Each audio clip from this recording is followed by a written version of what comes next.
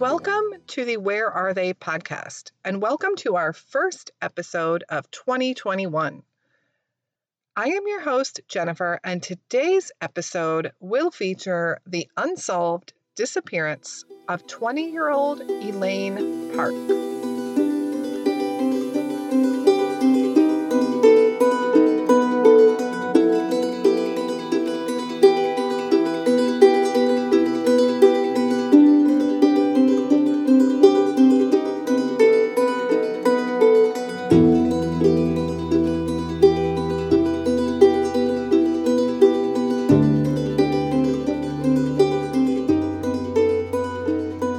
We are working diligently on some lesser known cases behind the scenes, and we want to profile the lesser known. And of course, those are so much harder to investigate. However, those are the cases that need profiling the most. We have a couple coming up that I promise you, most likely anyways, that you have not heard of. There is a young man missing from Dixie County, Florida, under very suspicious circumstances. And on the other coast, we have a young 12-year-old foster child that went missing in early 2020. There is some surveillance footage on the California case that I can't stop watching. It's just so weird. I have been in touch with local police departments and family members to try and gather as much info as I can. So please, if you haven't subscribed yet, please subscribe to our channel and keep watching for those cases to come up. So today's episode features the unsolved disappearance of Elaine Park. I first learned of Elaine's story a couple of years ago, actually, when a true crime reporter covered her case. There is so much sketchy stuff going on here, and I have always been fascinated with this one and had so many questions. Is there a cover-up?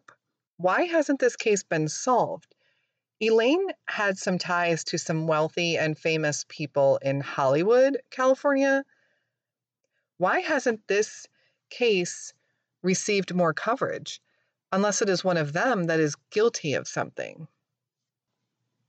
Elaine Park disappeared on January 28th, 2017 from Calabasas, California. She was 20 years old, and her disappearance was both mysterious and suspicious.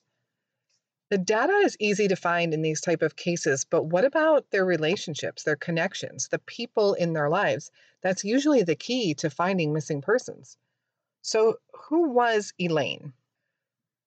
Elaine was from La Crescenta, California, and had attended the Los Angeles County High School for the Arts, as well as Crescenta Valley Senior High. She was popular, and people described her as spunky and outgoing. She was a cheerleader and served as captain of her cheer squad throughout high school. Elaine loved dance and musical theater. She was a writer, and she dreamed of becoming an actress. She had actually already had small roles or guest appearances on several television shows like ER, Mad TV, Desperate Housewives, Crazy Stupid Love, and Role Models. With her connections and already having landed some acting jobs, she seemed to be off to a good start. She was a beautiful Korean American girl, very into beauty and fashion, and totally seemed like the type of girl that could make it in Hollywood someday.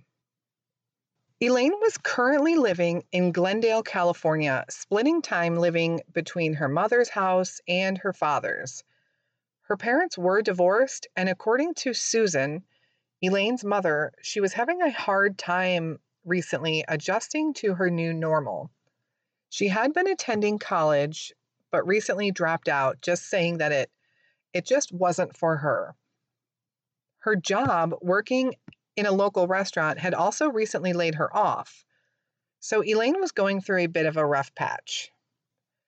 Elaine also had an on-again, off-again relationship with a young man by the name of Divine Compare. Divine, who often went by Div, is the son of a prominent and wealthy LA businessman, Shaquem Compare, who owns Flavor Unit Entertainment with Queen Latifah. Flavor Unit Entertainment was a company founded in 1995 and in 2013 signed an exclusive deal with Netflix. I would say the company is doing pretty well, and the Compare family probably also doing substantially well for themselves. There aren't many details I can find specifically about Divine Compare, which is interesting as a young adult. There's not a lot of social media presence that's out there. And I know a lot of people have said they've tried to track him down on Instagram, and the minute they bring up or something is mentioned regarding Elaine, he blocks them. The reference of Elaine and Div having an on again, off again relationship points out that their relationship wasn't very solid. The events leading up to her disappearance now are really very strange. So on January 27th, 2017, Elaine went to her mother and asked to borrow $20. She promised she would repay her the very next evening, and her mother, without hesitation, handed her a $20 bill. Elaine left in her dark gray 2015 Honda Civic, telling her mom she was going out with her then ex-boyfriend, Divine Compare. Susan would not see her daughter again. That night, Elaine drove over to Div's house in Calabasas. Calabasas is about 45 minutes northeast of LA and actually recently surpassed Beverly Hills as being one of the richest cities in the United States. So Elaine and Div hung out for a bit at his place, and then around 10:30 p.m., the two took an Uber to go out for the evening. They stayed in Calabasas, going to a movie theater in Calabasas Commons, and they returned back to Div's house around 1:30 a.m., also via an Uber. And all of this, by the way, was confirmed through the surveillance footage at Div's house. So Divine lived in the guest house behind the main home that belonged to his parents. It was a beautiful, upper class, gated community, and Elaine ends up spending the night there. But around 6 a.m., we see Elaine again on the surveillance in the driveway, allegedly leaving the home. It's dark footage, and you can make out Elaine just casually walking over to her car and leaving the house. Divine would later tell police that Elaine had woken up around 4 a.m. and was acting very strange, having some type of episode, he said. She was having what he believed to be a kind of a panic attack, and she started singing and shaking and acting very erratic. He had said she needed to leave, and that's exactly what she did. He did say he tried to convince her to stay, but she was insistent upon leaving, and apparently he let her leave. Div also said that she never explained to him why she was acting that way. He was trying to ask her what was wrong or why she was singing and shaking and what was happening, but she wouldn't tell him. She just said she wanted to leave, and so she did. Elaine's mom said she did suffer from some depression, but it's never been confirmed that Elaine suffered from any other mental illness. She was so upset that she had decided to leave Divine's house at 6 a.m., and that was the last time he saw her. Now let's dive into those details for a minute. First, if Divine is telling the truth, what kind of panic attack induces people to sing? Unless it's a coping mechanism, perhaps. Her mom and her friends have said they've never seen any behavior like that before. Or was there something else going on, like drugs? Some people have said that Elaine dabbled a little with drugs, but most people said that that was just not her scene. However, it could be possible that Elaine and Div had done some kind of drug that night that helped induce this weird behavior. That would also explain Div's kind of strange story about it. Maybe he didn't want to come clean about the fact that they had done some kind of drugs. My second thought, if she woke up at 4 a.m. and Divine said that she had said she had to leave and was adamant about that, what happened between the hours of 4 a.m. and 6 a.m.? She couldn't have spent the entire 2 hours singing and shaking while Divine did nothing, could she? So I don't know what could have happened in that time frame. And Divine's story has never been very clear. There could be a very logical explanation. Maybe they were just hanging out for a little while. It's just been very unclear as to what happened in that time frame. So the only thing we can confirm from that story is that Elaine was seen on video surveillance in the Compere's driveway at 6 a.m., getting into her car and leaving. It's dark in the footage, but it is clear that it's Elaine, and nothing appears too much out of the ordinary. It's really hard to tell from her mannerisms if she's upset or if she's acting any kind of way. She just appears to walk over to her car, get in her car, and leave.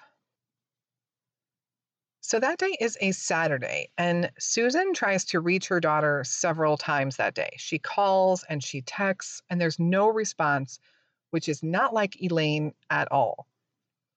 In fact, right away, Susan feels unsettled about it. Sometimes when she calls, the phone would go straight to voicemail, and other times it would ring a couple times and then go to voicemail. And she said she just got a really weird feeling about it, and something just felt very wrong to her. Her mom also watches her social media accounts that day to see where she is, if maybe there's an explanation why she's not responding to her, but she sees nothing posted at all. Elaine was a social media junkie, always posting on her Twitter and Instagram, and yet that day her social media went silent. So that evening, her mom calls the police department to report her missing, but she is advised to wait a day or two as a 20-year-old young adult often goes off to just blow off steam, and she would most likely be returning home soon. It wasn't until January 31st, 2017, a few days after Elaine was actually last seen, that Elaine's mother was able to file an official missing persons report. An investigation now begins, and of course, police speak with Divine Compere and his family and are able to see the driveway surveillance footage. The police went right away to interview Div as he was the last person known to have been with her or seen her. And the family willingly turned over the surveillance footage that the police have seen. Also, since this is a gated community, the entrance to the community has a security guard shack, which also has a license plate reader. Every car going in and out of this community has their license plate read and actually screenshot through this system. They are able to confirm through this license plate reader that Elaine's car did leave the gated community that morning. When police are questioning Divine and his family, they have said they've been very, very cooperative with them.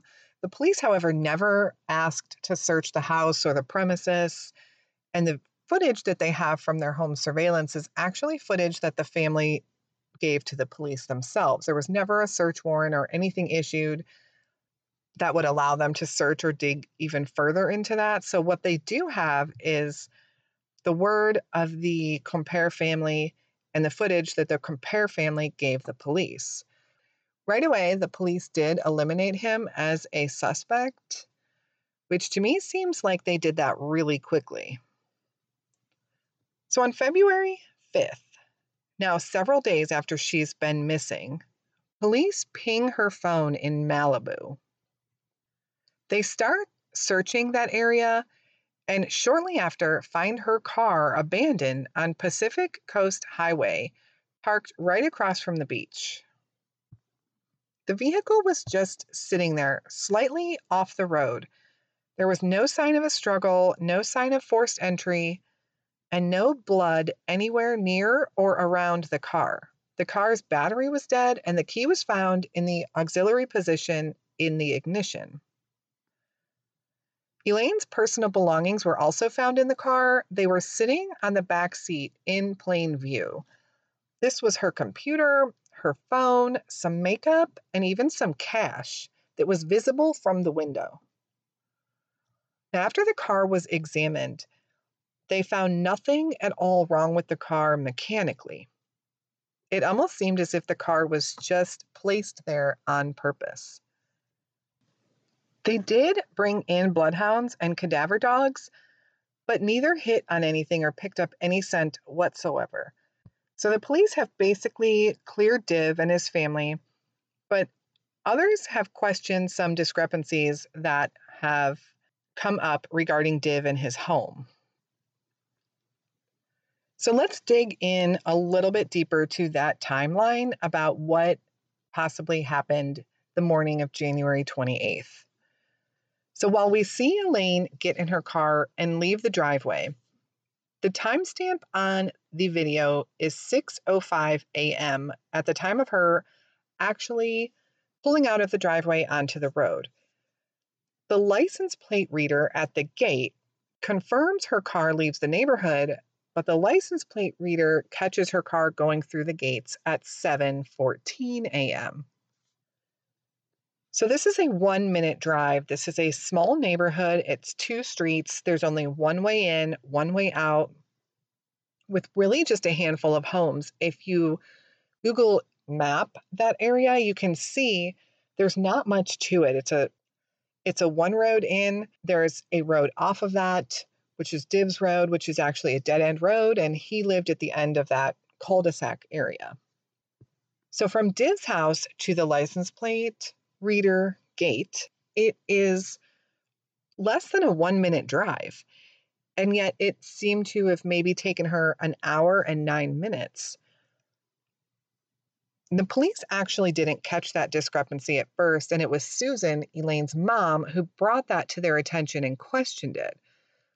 The police response to that was that it is likely due to the fact that the gate security cameras probably didn't change their timestamp in their system during the last time change. And while a lot of systems and computers are automatic nowadays, there are still many that need manually changed. I think this is completely believable, but what I do question is why the police have said that this is probably the case and didn't confirm it to be the case. It really seems to me that a quick call or meeting with the security detail company for the neighborhood could have easily confirmed if that was true or not. Yet the police brushed it off and said it was probably due to a time change setting in the computer system, which is possible. Also, if the time was an hour off and she left the house at 6:05, then the time would have actually been 6:14 instead of 7:14 that she went through the gate. But that also is 9 minutes for a less than 1-minute drive, which is still odd, unless, again, one of the clock's timestamp was off, as sometimes clocks don't match exactly depending on what system they're connected to. So I suppose that's possible, but I don't understand why the police never looked into that further to confirm that. If the times were accurate, why did it take her 9 minutes to do that drive? Police have also said that they believe they can tell that it was Elaine driving the car when it exited the neighborhood. Susan, Elaine's mom, says there's absolutely no way you can tell if it's Elaine or not.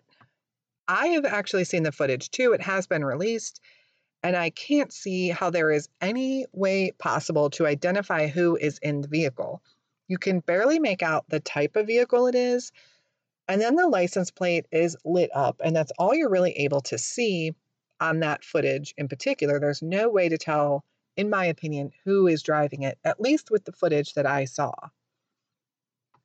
There were also some reports of an unidentified car in the neighborhood just before Elaine left Div's house. If this is true, there was no footage of this car leaving the gate. A private investigator working on the case later on would look into that further, and there was absolutely no footage that anyone found or saw of that mysterious unknown car that was supposedly seen in the area. Some people have pointed out that the license plate reader possibly has some deleted footage, which could also explain the time discrepancies and why things aren't matching up. Because Div's family was wealthy, a lot of people speculate there is some type of cover up or some type of conspiracy that is happening with this case. Did they pay off the security detail? Did they have something to do with what evidence has been made public and what hasn't? I'm also curious why no other surveillance footage was checked. Shaquem, Div's father, willingly handed over the footage from their driveway cameras, and he was the one that actually went to the security guard for the neighborhood and obtained that footage for the police. But nothing else was turned in or turned over, and police never pursued anything else.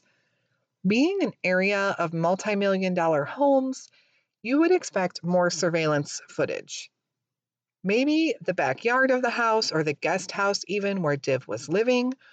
Or what about other homes in the area? Most of these homes have gates at their driveway with cameras, but the police didn't pursue any other possible surveillance that may exist in that neighborhood. Police have also said time and time again that Div and his family are very cooperative and are not suspects in any way. So the family put up a $500,000 reward that would be available until her 21st birthday for any information about Elaine's disappearance. But that award deadline came and went with no additional information coming forth on Elaine. Around this time, Susan and the police start to butt heads as she starts questioning their actions and their investigations. She wanted the case transferred from Glendale Police Department to Los Angeles, but was unsuccessful. The police have over and over again stated that they have no reason to suspect Devine and his family, and they aren't even convinced that foul play was involved in this case. The family hired a private investigator who definitely believes, after all the digging he has done and the interviews and talking to people, he is certain that foul play is most likely involved here.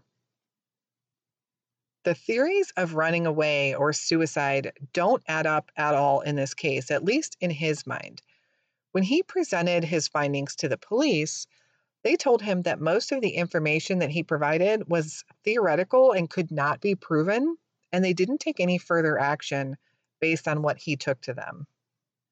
So let's talk about the theories. Suicide. Elaine was under a lot of stress. She had recently dropped out of college. She just lost her job at a local restaurant. And Div had said she woke up in a panic attack, although the night before she seemed happy and was in a good mood. In fact, the private investigator interviewed both Uber drivers who said that the two seemed happy and laughing, and everything seemed fine with them during their rides to and from the movie theater. So did she have a panic attack and leave Div's house heading up to Malibu where she took her own life? It's a fairly busy highway in the area where her car was found, but no one has reported seeing anything out of the ordinary. The ocean was also right across from her car.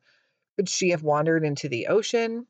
And this could explain why all of her personal belongings were left behind and why there were no signs of a struggle.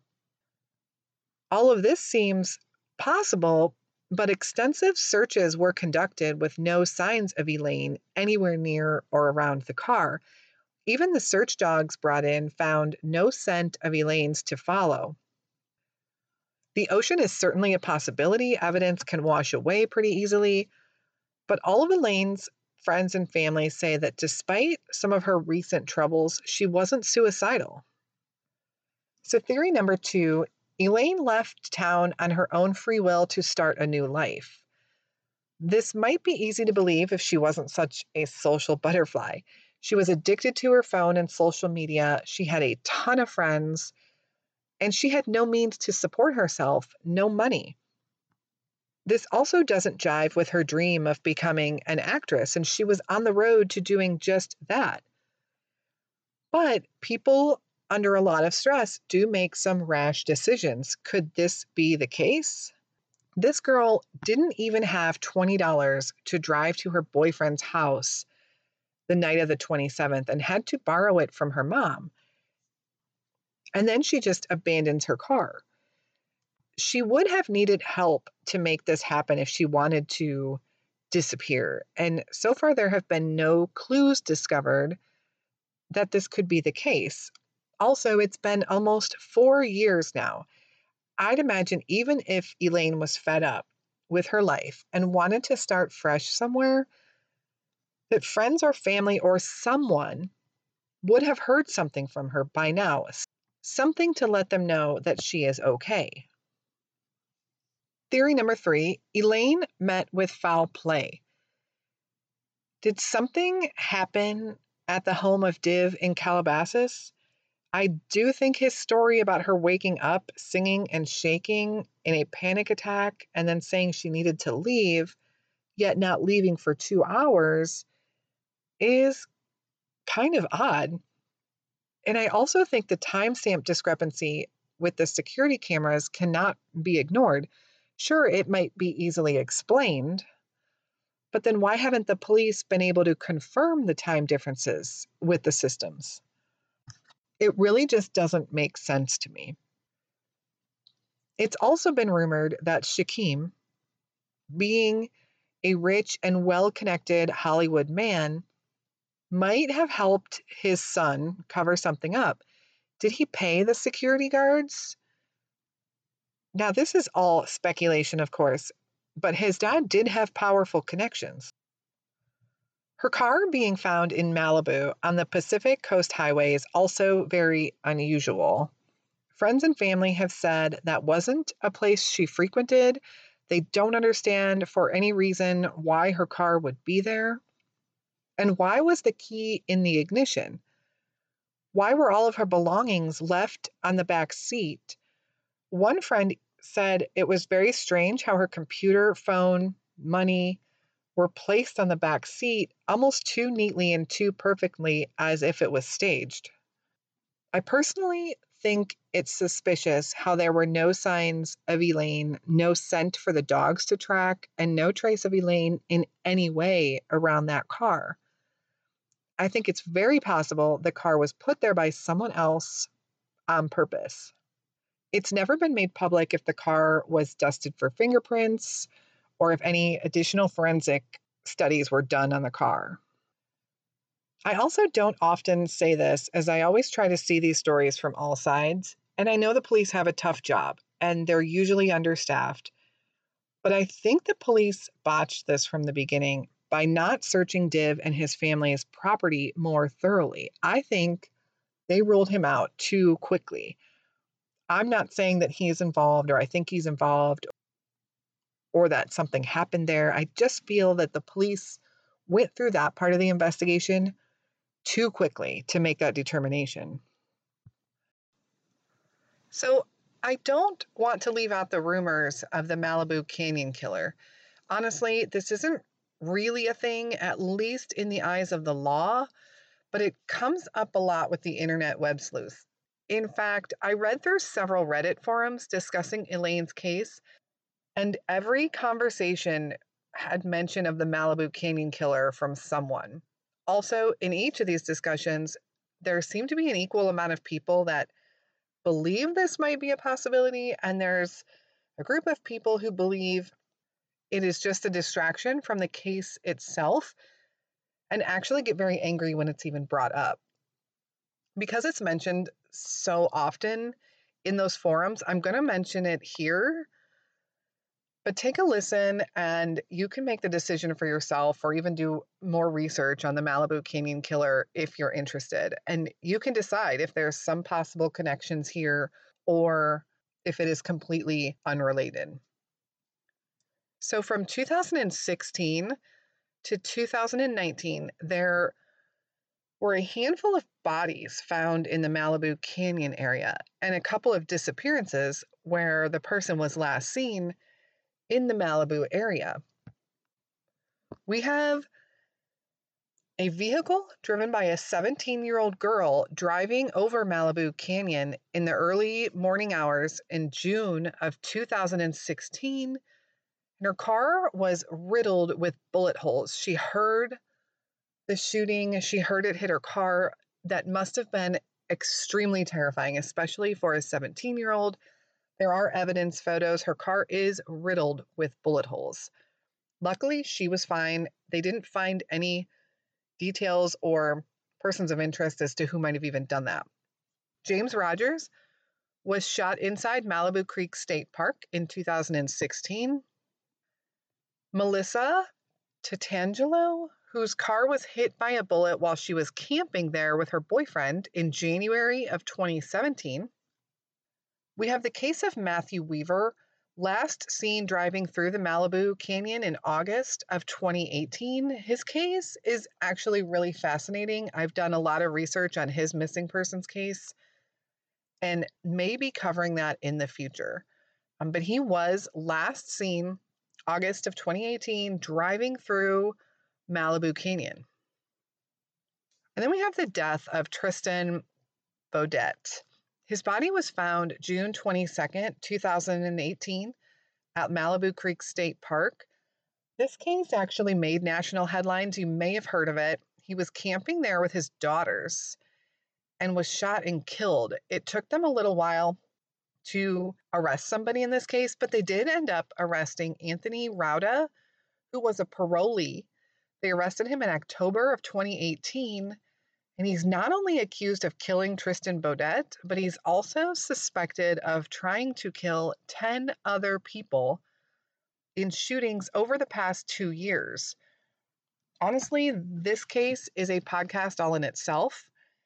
And Anthony Rauda was in that area during the time frame of what people have dubbed the Malibu Canyon killings. Was it Anthony Rauda?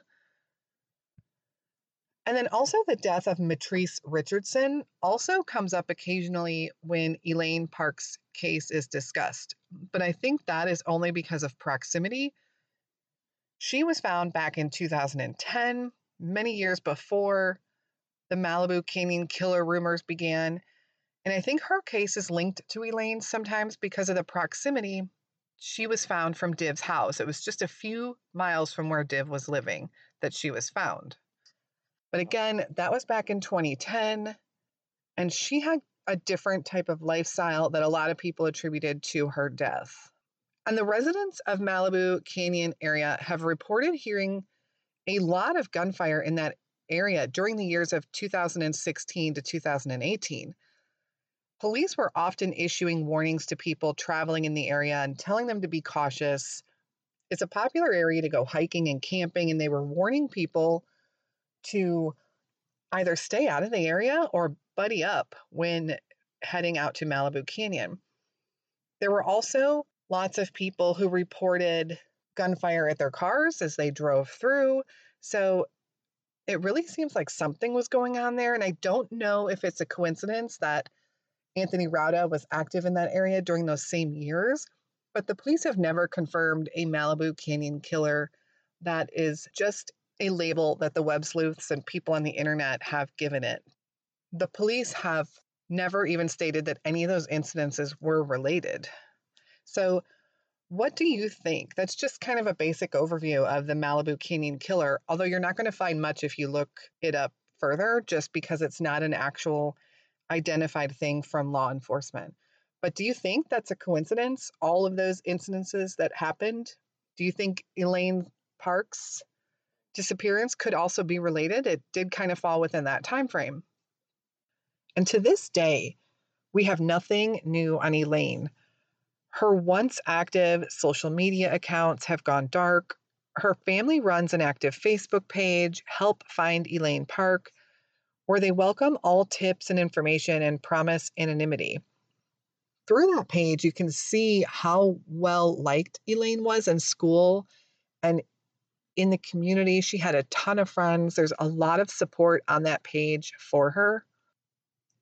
I want to address another area of concern that happened here and happens in most missing persons cases of people over the age of 18. The delay in being able to report people officially missing. All jurisdictions have their own procedures, but it's not uncommon for people to be told they need to wait 24, 48, or 72 hours before reporting their loved one missing. And I know that this angers so many people, but I'm not sure what the answer is. Police resources are limited in many areas, and I get that they need to make sure they are available to go where they're needed. They have these rules in place for a reason. There are a lot of people that do report a loved one missing, and that person turns up a day or two later, having just gone away to clear their head or meet a friend. In the day and age of cell phones, however, we can almost always reach someone at any given time. So, what is the answer for police to jump on these cases right away? We have amber alerts for children and we have silver alerts for the elderly, but what about all the people that fall in between? People like Elaine Park. In Elaine's case, she was last seen in the very early hours of January 28th. She wasn't officially able to be listed as a missing person, however, until January 31st. What could have been done in 3 days to help find her? Probably a lot. 3 days also could have given a perpetrator or a suspect time to cover up a crime if there was one. So, what do you think the answer is in those situations? Elaine Park was a beautiful 20-year-old Korean American girl at the time she went missing. She has a red rose tattoo on her shoulder and a cow skull and a moth on her arm. Both her ears and her nose is pierced. She also always wears a necklace with the letter E on it. She is a small framed girl, about 5'5", 5'6", and weighing approximately 120 pounds. If you have any information as to the whereabouts of Elaine Park, please call the Elaine Park tip line at 800-551-3080. And a quick fun announcement also. Now, I am working on getting these cases uploaded to YouTube. There are a couple up right now, and hopefully we will be caught up with uploads in the coming months. What's really helpful about this is I can include surveillance footage and news clips there for you to see. Especially in this case, I will be putting up the footage that has been released from the security gate and the home footage. If you are interested, please subscribe to our YouTube channel. It's just under our podcast name, Where Are They? And every little bit of exposure helps for these cases. And a lot of times it helps to see the situations that we're talking about. Being able to see this footage for yourself help paint a picture of what happened. Elaine's case was a big news story at one time. However, all coverage has since ceased. And yet the family still has no answers. There is a mother, a father, and a brother who want to know what happened to Elaine. Spread her story and keep her family in your thoughts. I pray that we have some answers soon in this case. It seems so solvable.